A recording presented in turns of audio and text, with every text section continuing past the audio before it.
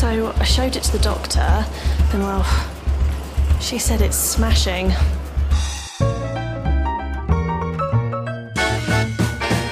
In this episode of the Smashing Podcast, we're talking all about freelancing. What does it mean to be a freelancer working on the web? And how can you manage the ups and downs? We talked to someone who knows their freelance hawk from a handsaw, Liz Elcote. But first, did you know that Smashing Magazine publishes a brand new article to the website 5 days a week? That's a lot to keep up with, but we're here to help. It's your weekly update.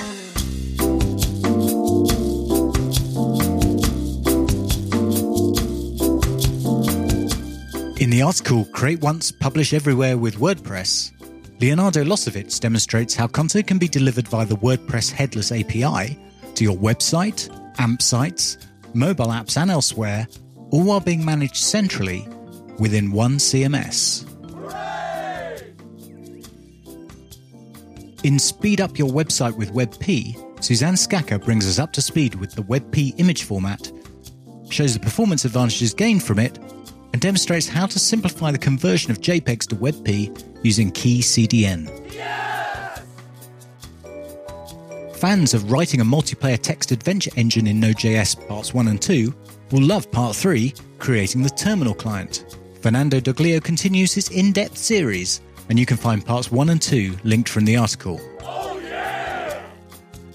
In a spooky post for Halloween, Suzanne Skacker, remember her, gives 4 signs your website feels more like a haunted house than a welcoming home. What makes a website feel abandoned? Is your site making visitors nervous? Grab a flashlight and read this one under the blankets to find out more. Bravo! And in Things We Can't Yet Do in CSS, Rachel Andrew looks at some common layout patterns that we can't yet do on the web and the CSS specifications that might let us achieve them in the future. From floats to multicol to grids, we take a tantalizing peek into what might be coming down the road for CSS layouts. And that is your weekly update. Find all these and more at smashingmagazine.com/articles. She's a UK-based designer who specialises in building digital brands. She's worked on campaigns with the likes of Great Ormond Street Hospital, the NSPCC, and the Brits. And she's also the host of the Elastic Brand podcast, all about digital brand design, and co-host of The Freelance Web, a podcast for freelancers working on the web. So we know she loves design and she loves podcasts, but did you know she once felled a tree using nothing but a mango? My smashing friends, please welcome Liz Elcote. Hello. Hi. How are you? Do you know what, Drew? I'm smashing. Of course you are. Nailed it. So I wanted to chat about freelancing with you today. Great. You're a freelance digital brand designer. Is that how you describe yourself? I think I was trying to start the term digital brand designer, but I realise now they're just brand designers. So I probably now just go by the term brand designer. Everyone was like, what's a what? A digital what? So yeah, I do brands that work both online and off now. Right. So you're not you don't sort of pigeonhole yourself exclusively to online stuff? No, I tend to work with a lot of agencies that are maybe tech agencies, digital agencies. So most of their branding would appear, online. They're not going to have huge kind of, offline print billboards and things like that. But yeah, I mean, a good brand should work everywhere. So what does the day of a digital brand designer look like? Oh, God. The truth or the... If I was to, pack up my bags, move to a remote part of Scotland, I'm thinking maybe an island in Scotland, I'll take my cat and I say, right, I'm going to be a digital brand designer. I'd wait typically 6 to 8 weeks for my broadband to get installed. And then it'd be rubbish, wouldn't it? Yeah, and then it would be absolutely terrible. What would my day look like as a freelancer doing the sort of work that you do? Oh, well, I guess I always start my day off with a dog walk. So you might start yours off with a cat walk, possibly. So a good dog walk out in the open air always kind of gets me set up for the day. And then back to my desk, do kind of check emails, answer emails. I tend to do the kind of creative work in the morning because I just find that's when I work best. So I'll do a couple of like hours of really focused creative work. So I'll turn off my phone, turn off my email, and just really get my head down. And I can achieve so much in that period of time, probably more than I would do later on in the day for a longer period of time. So I do that and then kind of maybe check emails again, lunch, get away from my desk for a little while. And then the afternoon will be sort of tidying up whatever's come in the morning, maybe writing for a magazine, maybe Smashing magazine, or, writing proposals or planning workshops, stuff like that. So the really creative stuff happens in the morning and the kind of writing and stuff happens in the afternoon. And also kind of do a bit of admin in the afternoon as well. I'm one of those weird people who love admin. I'm so weird. So I do tend to quite enjoy that. It's just because it's, it's like maths. There's an answer. So whereas I find the creative, it can be draining because it's so open-ended. Yeah, and I guess that's one of the sort of differences between doing freelance creative work and freelance sort of technical work.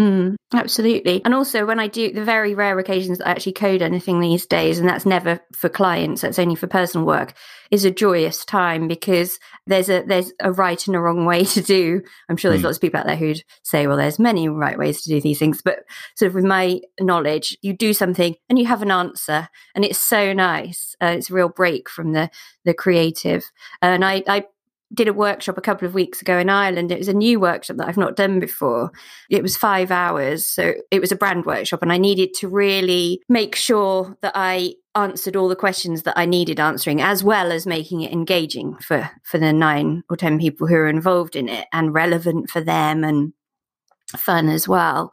And it was just so, I loved writing it, but it wasn't until that moment that I actually delivered it to them and, that we got to the 2 p.m. mark and it was all over, that I thought, oh, actually that worked out. It was again that kind of like, I'm not sure how this is going to go. And I think that's the same with, the kind of design side of what I do. It's, well, we'll find out how successful this has been when we, hear back from them.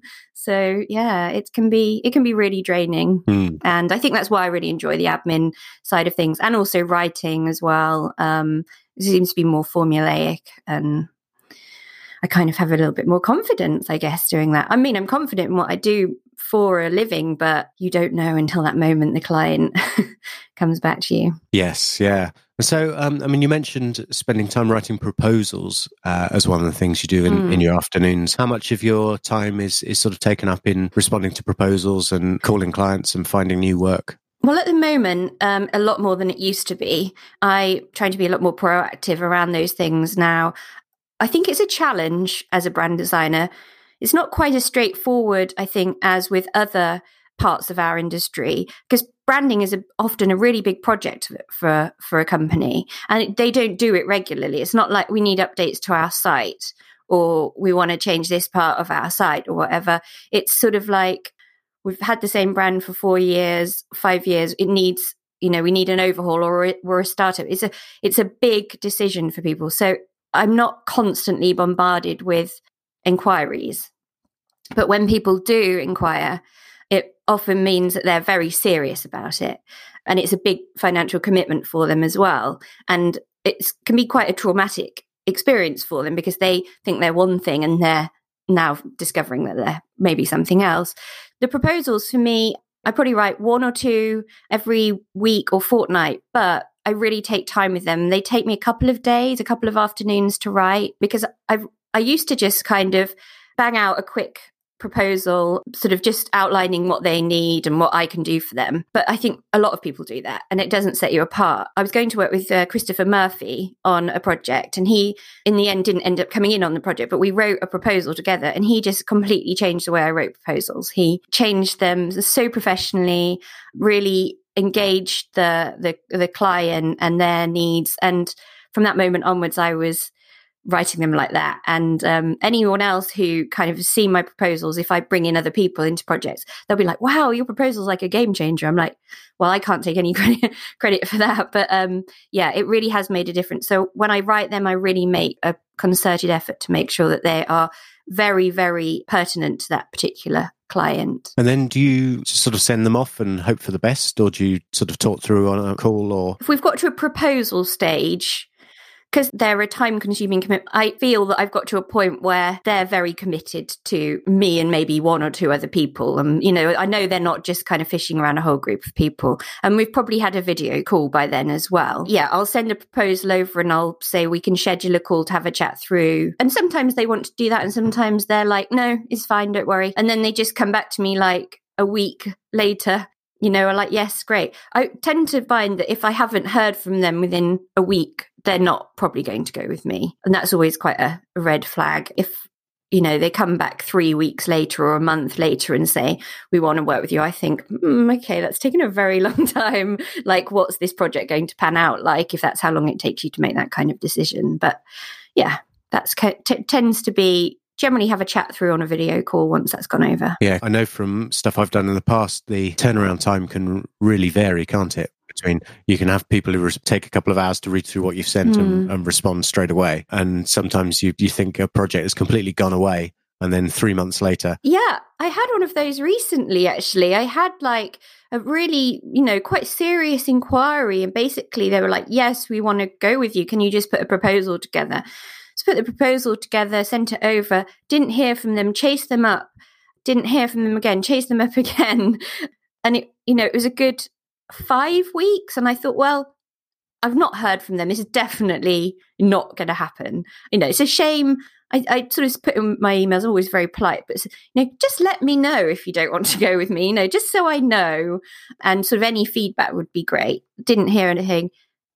They came back out of the blue not long ago and said, yeah, sorry, just been really busy. And you're like, wow, oh my God. But I think as a freelancer, you just, you know, when you're on your own, stuff comes in, you react to it. So you kind of expect other people to work like that. And I find when I work with, so maybe a company of one or a small agency, they do react really quickly. They don't need to take time to think of stuff. But when I work with big agencies, they often take a good week because they, you know, you have the person in charge of the project, but then they need to then go off to their stakeholders and have a chat with them about everything. And they're all really busy, so they need to schedule a meeting and, you know, it tends to be a bit longer. So there's no hard and fast rules, unfortunately. Other than the more stakeholders there are involved, the longer everything is going to take. Oh, if there's more than maybe 2 or 3 stakeholders involved, I'm always slightly, you know, dubious about the whole situation. I had one not long ago and there was a board of 10 people involved in deciding about the direction a brand was going to go. It was just a long, painful, drawn out process. They were very mixed age group as well and sort of very different backgrounds. And it was as expected when that kind of thing happens. Once did a project for a law firm partnership where everyone in the law firm, there are about a dozen people who are all equal partners. Oh no. You know, obviously very bright, switched on people with their own opinions about how everything should go. Yeah. And we managed to get the site developed, and it failed at the final hurdle of signing it off because they couldn't get all 12 people to sign off, and it just never launched. Completely finished website, and it just never launched. That's so sad. I always do try and say to clients that you need to have to someone take the lead on it. And someone who can say to even the stakeholders, look, you know, we've got to have a decision on this because it is impossible. I think when I used to work for the agency that I used to work for, we worked with a lot of schools, and, you know, we'd sometimes have a board of governors involved, as well as head teacher, as well as, you know, 3 or 4 teachers who wanted to be involved as well. And they were hugely different age ranges and experience. And those projects were the same as yours. You know, it's almost impossible to sign off in the end. So you've got a good number of years experience doing this, like me. I'm old. It's a euphemistic way of, yes, we have a lot of experience in our respective fields. Definitely. Have you always been freelance, or did something come before that? Gosh, if we go back to the dawn of time, which is when I began my career, I worked for an Australian bank way back then, just kind of in the processing pensions and stuff like that because I was having a crisis. I was like, I don't know what I want to do with my life. Then I moved to working for a Danish company in marketing, which I really enjoyed. I enjoyed the creative side of that as well. I did art and fine art after school, and I hadn't really done anything with that. And I felt that within that role, I was starting to do a little bit more with that. And then this thing called web design started, popping up. And my sister said to me, you really need to get in on this in the ground, at the start. And I was like, we'll give it a go, maybe. Yeah, she's like, no, I really think it's going to be big. And so I did a little night course. And of course, the night course was terrible because they tried to teach everything in tables. Mm-hmm. And by that point, we were getting to the HTML and CSS. So I then went on the Adobe tutorial forum or site or whatever it was back then and basically learnt coding from there and blindly just got some clients. And it terrifies me now. I think I literally knew nothing, did some quite hefty websites for people. I think this is quite I think a lot of people kind of started off just going, yeah, I'll do your website. Don't really know what I'm doing, but okay. So it's kind of how I started it. And then I thought, the more I learned, the more I thought, I don't know anything at all. So I thought, right, I need to get an actual job at an agency. And the first job I went for, there's a guy called Sean Johnson, who everybody might know now as my co-host of the Freelance Web. He was interviewing me for it. So he loved to say, I heard Liz into her first design job. And yeah, miraculously, I got the job. And that was just an amazing experience after that. I worked with just a brilliant team of guys who I'm still really good friends with all of them now. Loved every minute. And when I say guys, I mean men. There were no women in the kind of design. And we worked with a development team. So we had to design and then we would code up our sort of CSS, HTML, code up the site, and then we'd pass that over to the developers who would build into their CMS. I worked with some amazing clients then as well. So I stayed there for a few years, worked up to kind of senior design executive. I think that was my time, which I never to this day really understood what that meant. It just was like pay grades. And then because of my daughter, who was at that time sort of starting secondary school, and she was at a different part of away from where I work, I was like, I'm really struggling to kind of do all the mum things and do a full-time job and stuff. And because I was raising her on my own and didn't really have any kind of support network. So I then was like, I'm just going to go freelance. Sounds easy.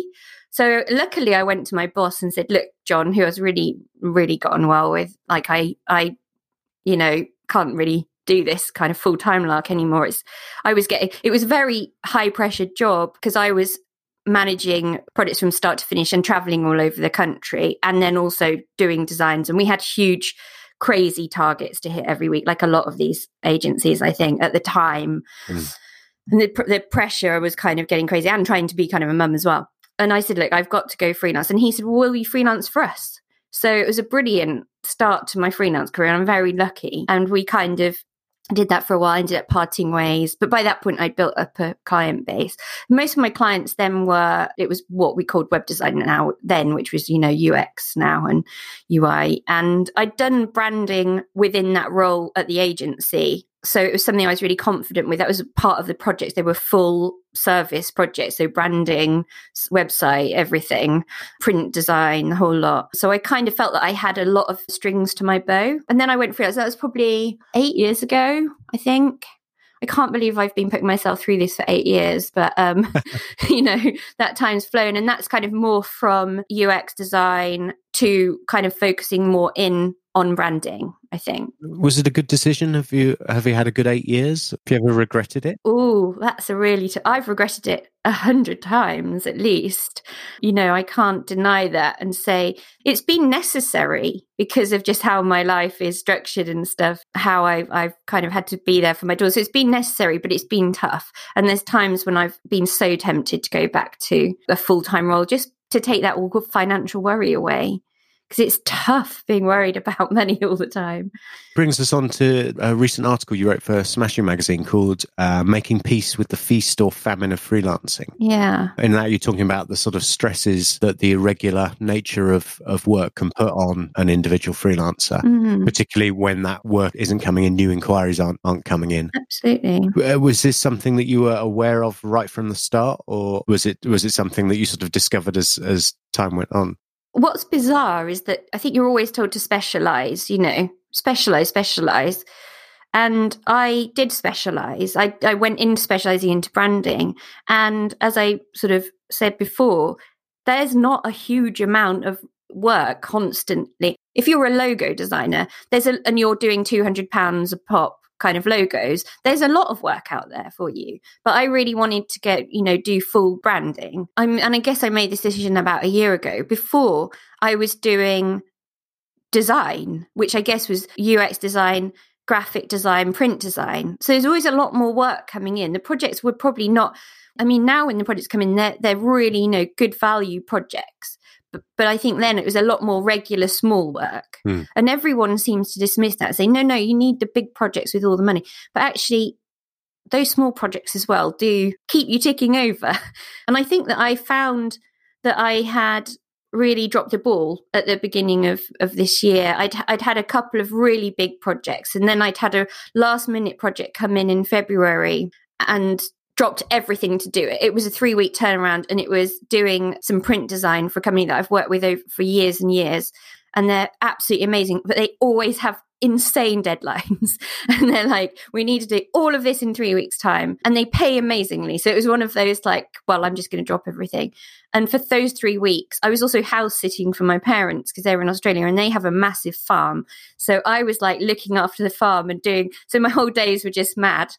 At the end of that time, I also got ill. I went to Copenhagen. I got quite ill with a bit of quite a serious health scare.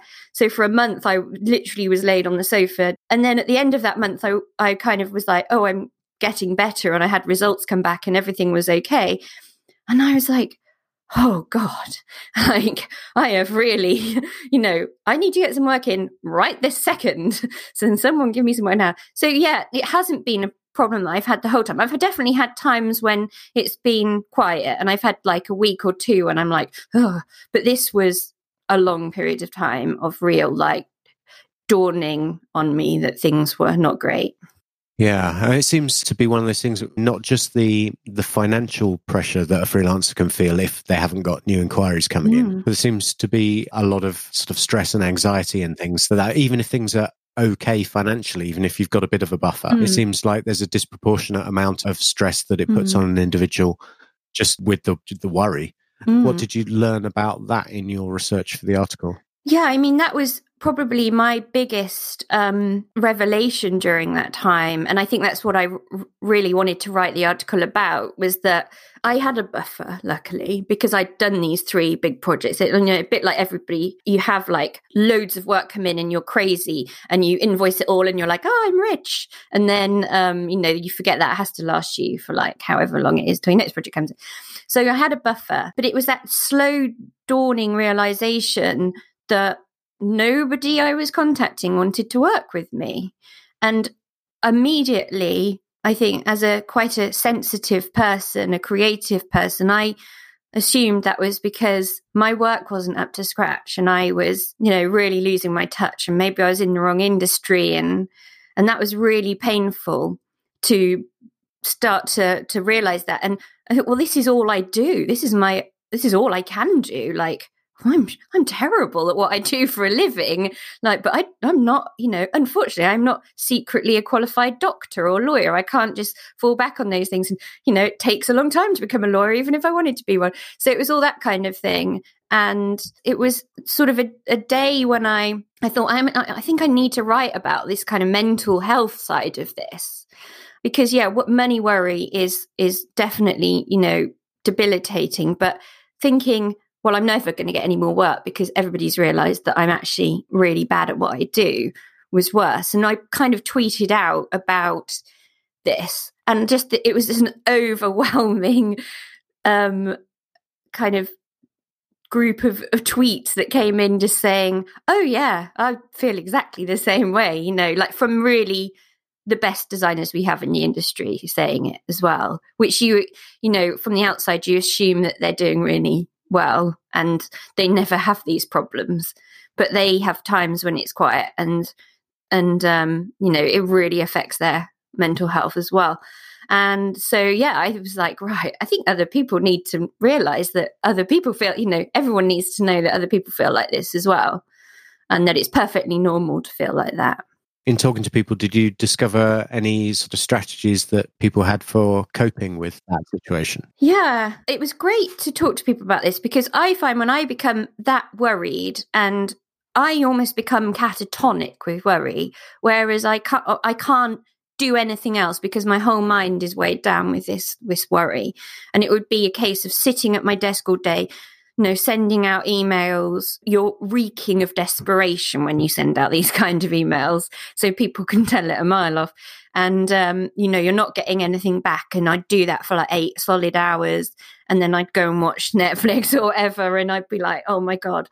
So many people came up with so many great ideas, like side projects, you know, creative projects, running, walking outside. I mean, walking is a big part of my life anyway. Up your gymming. You know, if you like fitness, start going to the gym more, because that is only going to be beneficial for your, you know, it gets you out of it. It gets you out of your head when you're doing stuff like that. There's a wonderful chap, let me just find his name. He got in contact because he lives in New York, Jesse Gardner. And he created this wonderful project called Troy Stories, because he lived in Troy in New York. So he basically had got desperate in the depths of kind of worry about work and stuff. And he'd started going out onto his surrounding area and just talking to people and photographing them and just finding out their story. And it was just a beautiful project. It really is. His work's gorgeous. And I think it kind of just saved his sanity going out in there and connecting people and hearing other people's story. Because then you know, it's not all about you then, is it? It's about other people and their kind of lives as well. So there's some really, really good recommendations there. A lot of like, do some art, you know, cook some food. Yeah, do something creative, because we're creative people generally who are in this industry. And I think when you're telling yourself that, well, I'm rubbish at creativity, I'm not, you know, I can't even get paid for it anymore, to do something else creative is really helpful. Underlying message in lots of those is just sort of be productive. Yeah. To find something that you can be doing that will keep you engaged and sort of keep the juices flowing. Yeah. And stop you worrying about this huge kind of thing in your life as well. And I think like I was just spending 8 hours a day just applying for jobs that had nothing to do with what I did for a living, just applying for anything. It was crazy. You know, I think I went a little bit crazy at the time. And then, you know, contacting people and have you got any work? Just all day. And I think like if I probably had done that an hour a day or 2 hours a day, because you do still have to do that. You still have to look for work, and then spent the other time, I could have done my portfolio. There's a million jobs I could have done at the time that I just couldn't get my head around. And now sort of after having those conversations, really starting to put some of those into practice did begin to really help. In the article, you've put together a sort of toolkit, a feast or famine toolkit. Yeah. Which is kind of like a 9-step program yeah.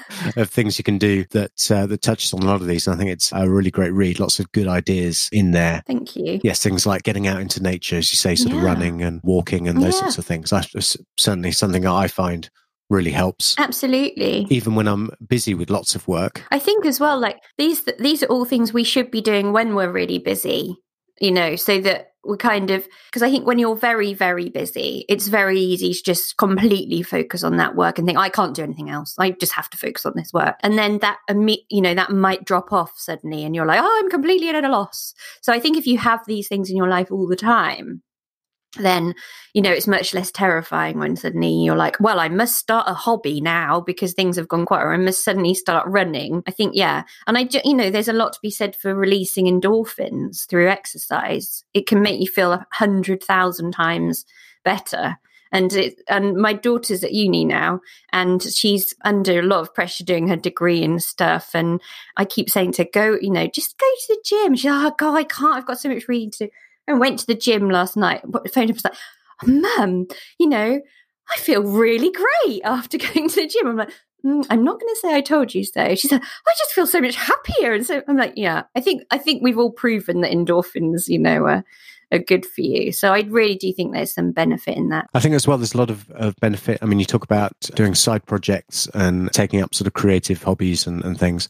Of course, there's value in not only sort of fueling your creative mind, but also that, some of those might turn into work in themselves. I totally agree. But I think there's also, don't start a side project with that in mind, because then it just becomes another chore. And I think I'm definitely guilty of that. The minute that I come up with something I quite like to do, I think, well, how can I make money out of this? Like I made marmalade at the weekend. I've never made marmalade in my life before. I thought, maybe this could be a sideline. Oh, this marmalade is really good. I think, no, you made it because it's like one of those particular processes that you go through. Like, don't start thinking this could be a business. I'm very bad at that. So I think it's great to have side projects, but I think the ones that do end up being successful and maybe becoming part of your career aren't necessarily started with that goal in sight. I think the ones that are started with that goal in sight often don't work because they just become a real chore. Like Jessica Hische with her drop caps. I think she did that for pleasure and fun, and that's become something she's so well known for. But I think, if you set out going, well, I'm going to create these amazing things and hopefully it will turn into, I think that sometimes then adds that further pressure. And when I said like pursue creative, they can be, I'm a real sad geek, and I really like doing even like a puzzle or something, something that really is just mind-numbingly, there's no end, there's no kind, well, there is because you've completed the puzzle, but there's no kind of like obvious creative, like, oh, I can show everyone how great my puzzle is. It's just literally it's like making marmalade, it's just mind-numbing process, basically. And I guess there's a sort of happy medium with those as well for a creative person, maybe doing some personal work, just something that where the inspiration takes them and something that they feel like doing. Sharing it on Dribbble might attract some attention that brings in some regular work. Yeah, absolutely. And that really worked for me at the beginning of my career because this is really taxing the old memory. But when I first went freelance, I thought, okay, I'm going to create an amazing CV. And this is not such a thing these days. I think people are a bit snobby around CVs, but there used to be some really creative, amazing CVs. And I was like, oh, I'm going to do that. I've got a bit of quiet time. I'm going to do that.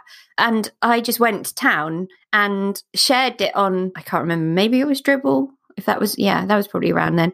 And I actually did quite a bit of work from that just because it was really creative and I'd gone crazy. But now I feel like I'm more nervous about sharing those things. I think the more I've learned and the kind of more embedded into the industry I've got, I'm now less keen to share those things. And I think it's because maybe the tone's changed a little bit on Twitter and things like that. And people can really, be very critical.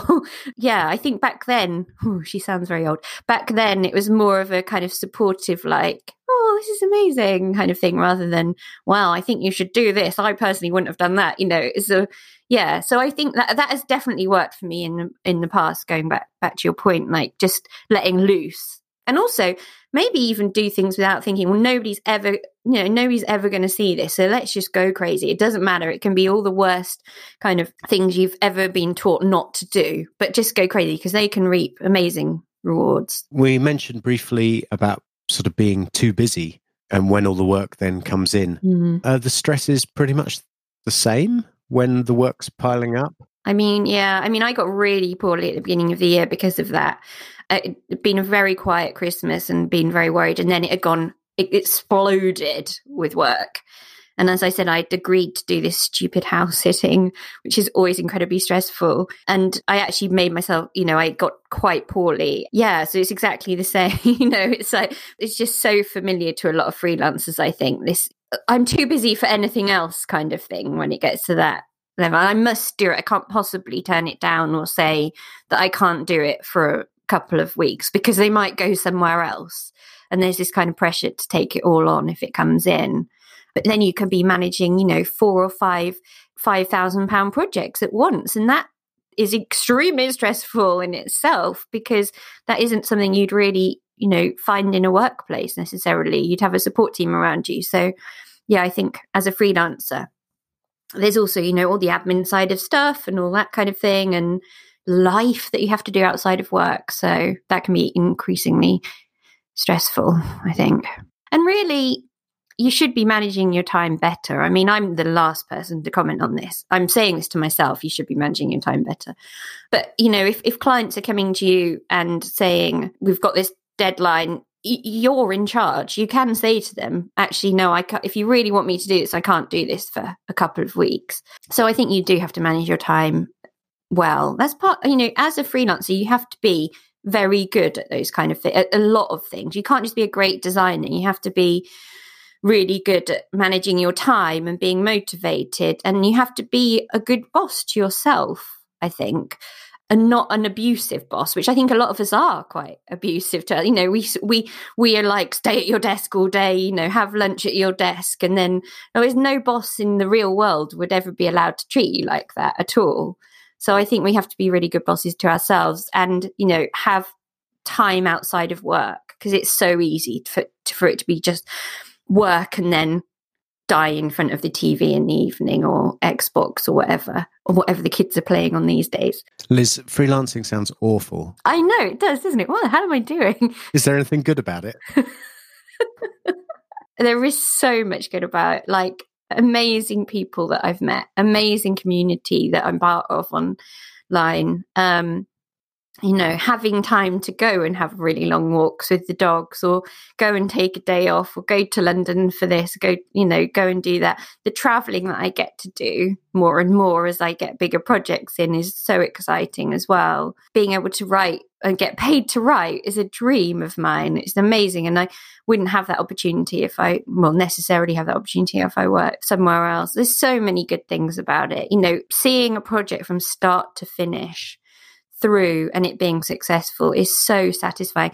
The workshop I mentioned earlier, writing that from the scratch and then delivering it and it being successful was such a high. It really was. Knowing I could engage 9 people, 10 people for 5 hours and keep them interested in what we were doing was really, really exciting for me. So there's so many good things about it. You're in charge of your own time. You're in charge of what you do.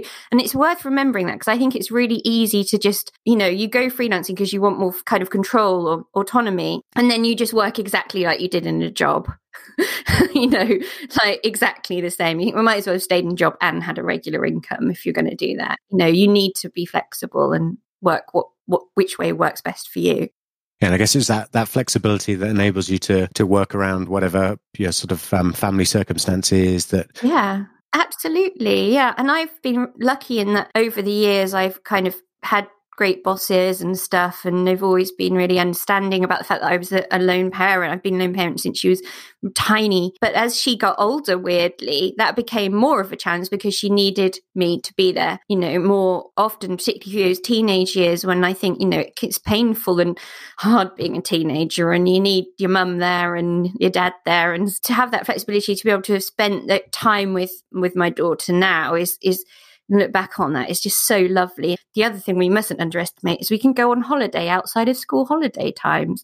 So that's absolutely great. You can be really flexible with when you go on holiday, what you do with that kind of thing. Because I found with work that I was always pressured to go during the summer when it was a bit quieter, but it was always like hideously expensive because everybody else was on holiday then. So yeah, there's a ton of, you can take a Friday off and you can go to somewhere for the weekend. But yeah, no, there's so much good about it. I mean, I would not be doing it if I deep down didn't prefer it to being employed. And I think as well, it's a long time since I was employed, and it's easy sometimes to look back with rose-tinted spectacles, but there's a reason I went freelance. It was highly pressurized, and I really at times couldn't see a way through the kind of stress and pressure of it. So yeah, there's pressure with freelancing, but you can manage it yourself. You've not got somebody above telling you what to do. It's smashing. So here at Smashing, we're all about learning with Smashing Magazine and the books and conferences.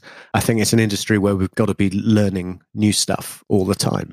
So one of the things I like to ask the guests on the podcast is, what have you been learning in your work lately? Well, I'm really lucky. It's very pertinent to what we've been discussing today, is that I'm learning to run a business. I'm learning to be a businesswoman and not just a designer now. And doing that through reading and also through working with coaches. I've worked with a couple of coaches. So I've worked with Paul Boag. I'm also working with Christopher Murphy as well, who's helping me.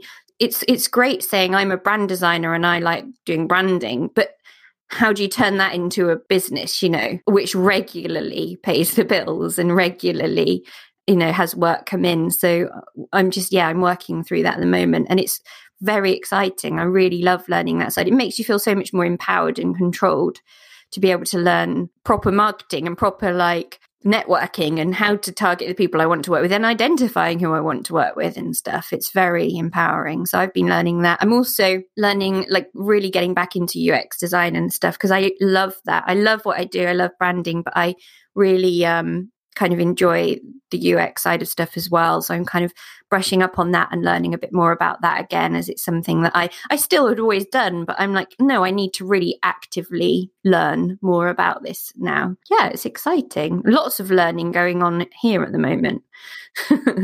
So you've got a couple of podcasts. Yes, I have. Thank you. I have The Elastic Brand, which is a podcast that began sort of about digital brand design, but I think through the course of doing it, I've realized, talking to people, that it's brand design, as I said before. So that's really exciting for me. I get to talk to brilliant designers, not necessarily brand designers, but all kinds of different designers and marketing people, just discussing all the aspects of a brand, like the storytelling, the brand values and how your customers feel. So, and also things like accessibility and inclusivity and stuff, which aren't things that have necessarily really come up in branding particularly. So, and then I have another podcast called The Freelance Web that's been going on for a fair old time now, and we had a big hiatus for a while, but we're doing it again, but we never get a chance to actually record. So when we do see each other, we record about 8 back to back, and that's basically just talking about freelancing, which is ironic. But looking at the article I wrote for Smashing Mag about how rubbish I'd been at freelancing, we talk about, what to do and what not to do. But it's basically just a conversation about what we've done. And that's with Sean, who is the guy responsible for hiring me into my first digital role, as he likes to tell people. We have a lot to thank him for. Oh, so much. Do I really have a lot? No, I do. No, I do, definitely. But yeah, so we've got those two. Yeah, fantastic. Thank you. If you, dear listener, would like to find out more about Liz or hire her to work on your digital brand, you can find her website at elizabethelcote.com, and she's at Liz_E on Twitter. Her excellent Elastic Brand podcast and The Freelance Web are both available to find wherever you listen to your podcasts. Liz, thank you for taking the time to talk to us. Do you have any parting words? Don't let me put you off freelancing. It really is wonderful and rewarding, and everything that people say it is, as long as you're proactive and you take time to look after yourself. This is Smashing. And that was our podcast. Thank you very much for listening, and if you liked it, please share it with your friends. Find us on the web at smashingmagazine.com, on Twitter at smashingmag, Smashing Magazine on Facebook, or in the supermarket, buy the cat food.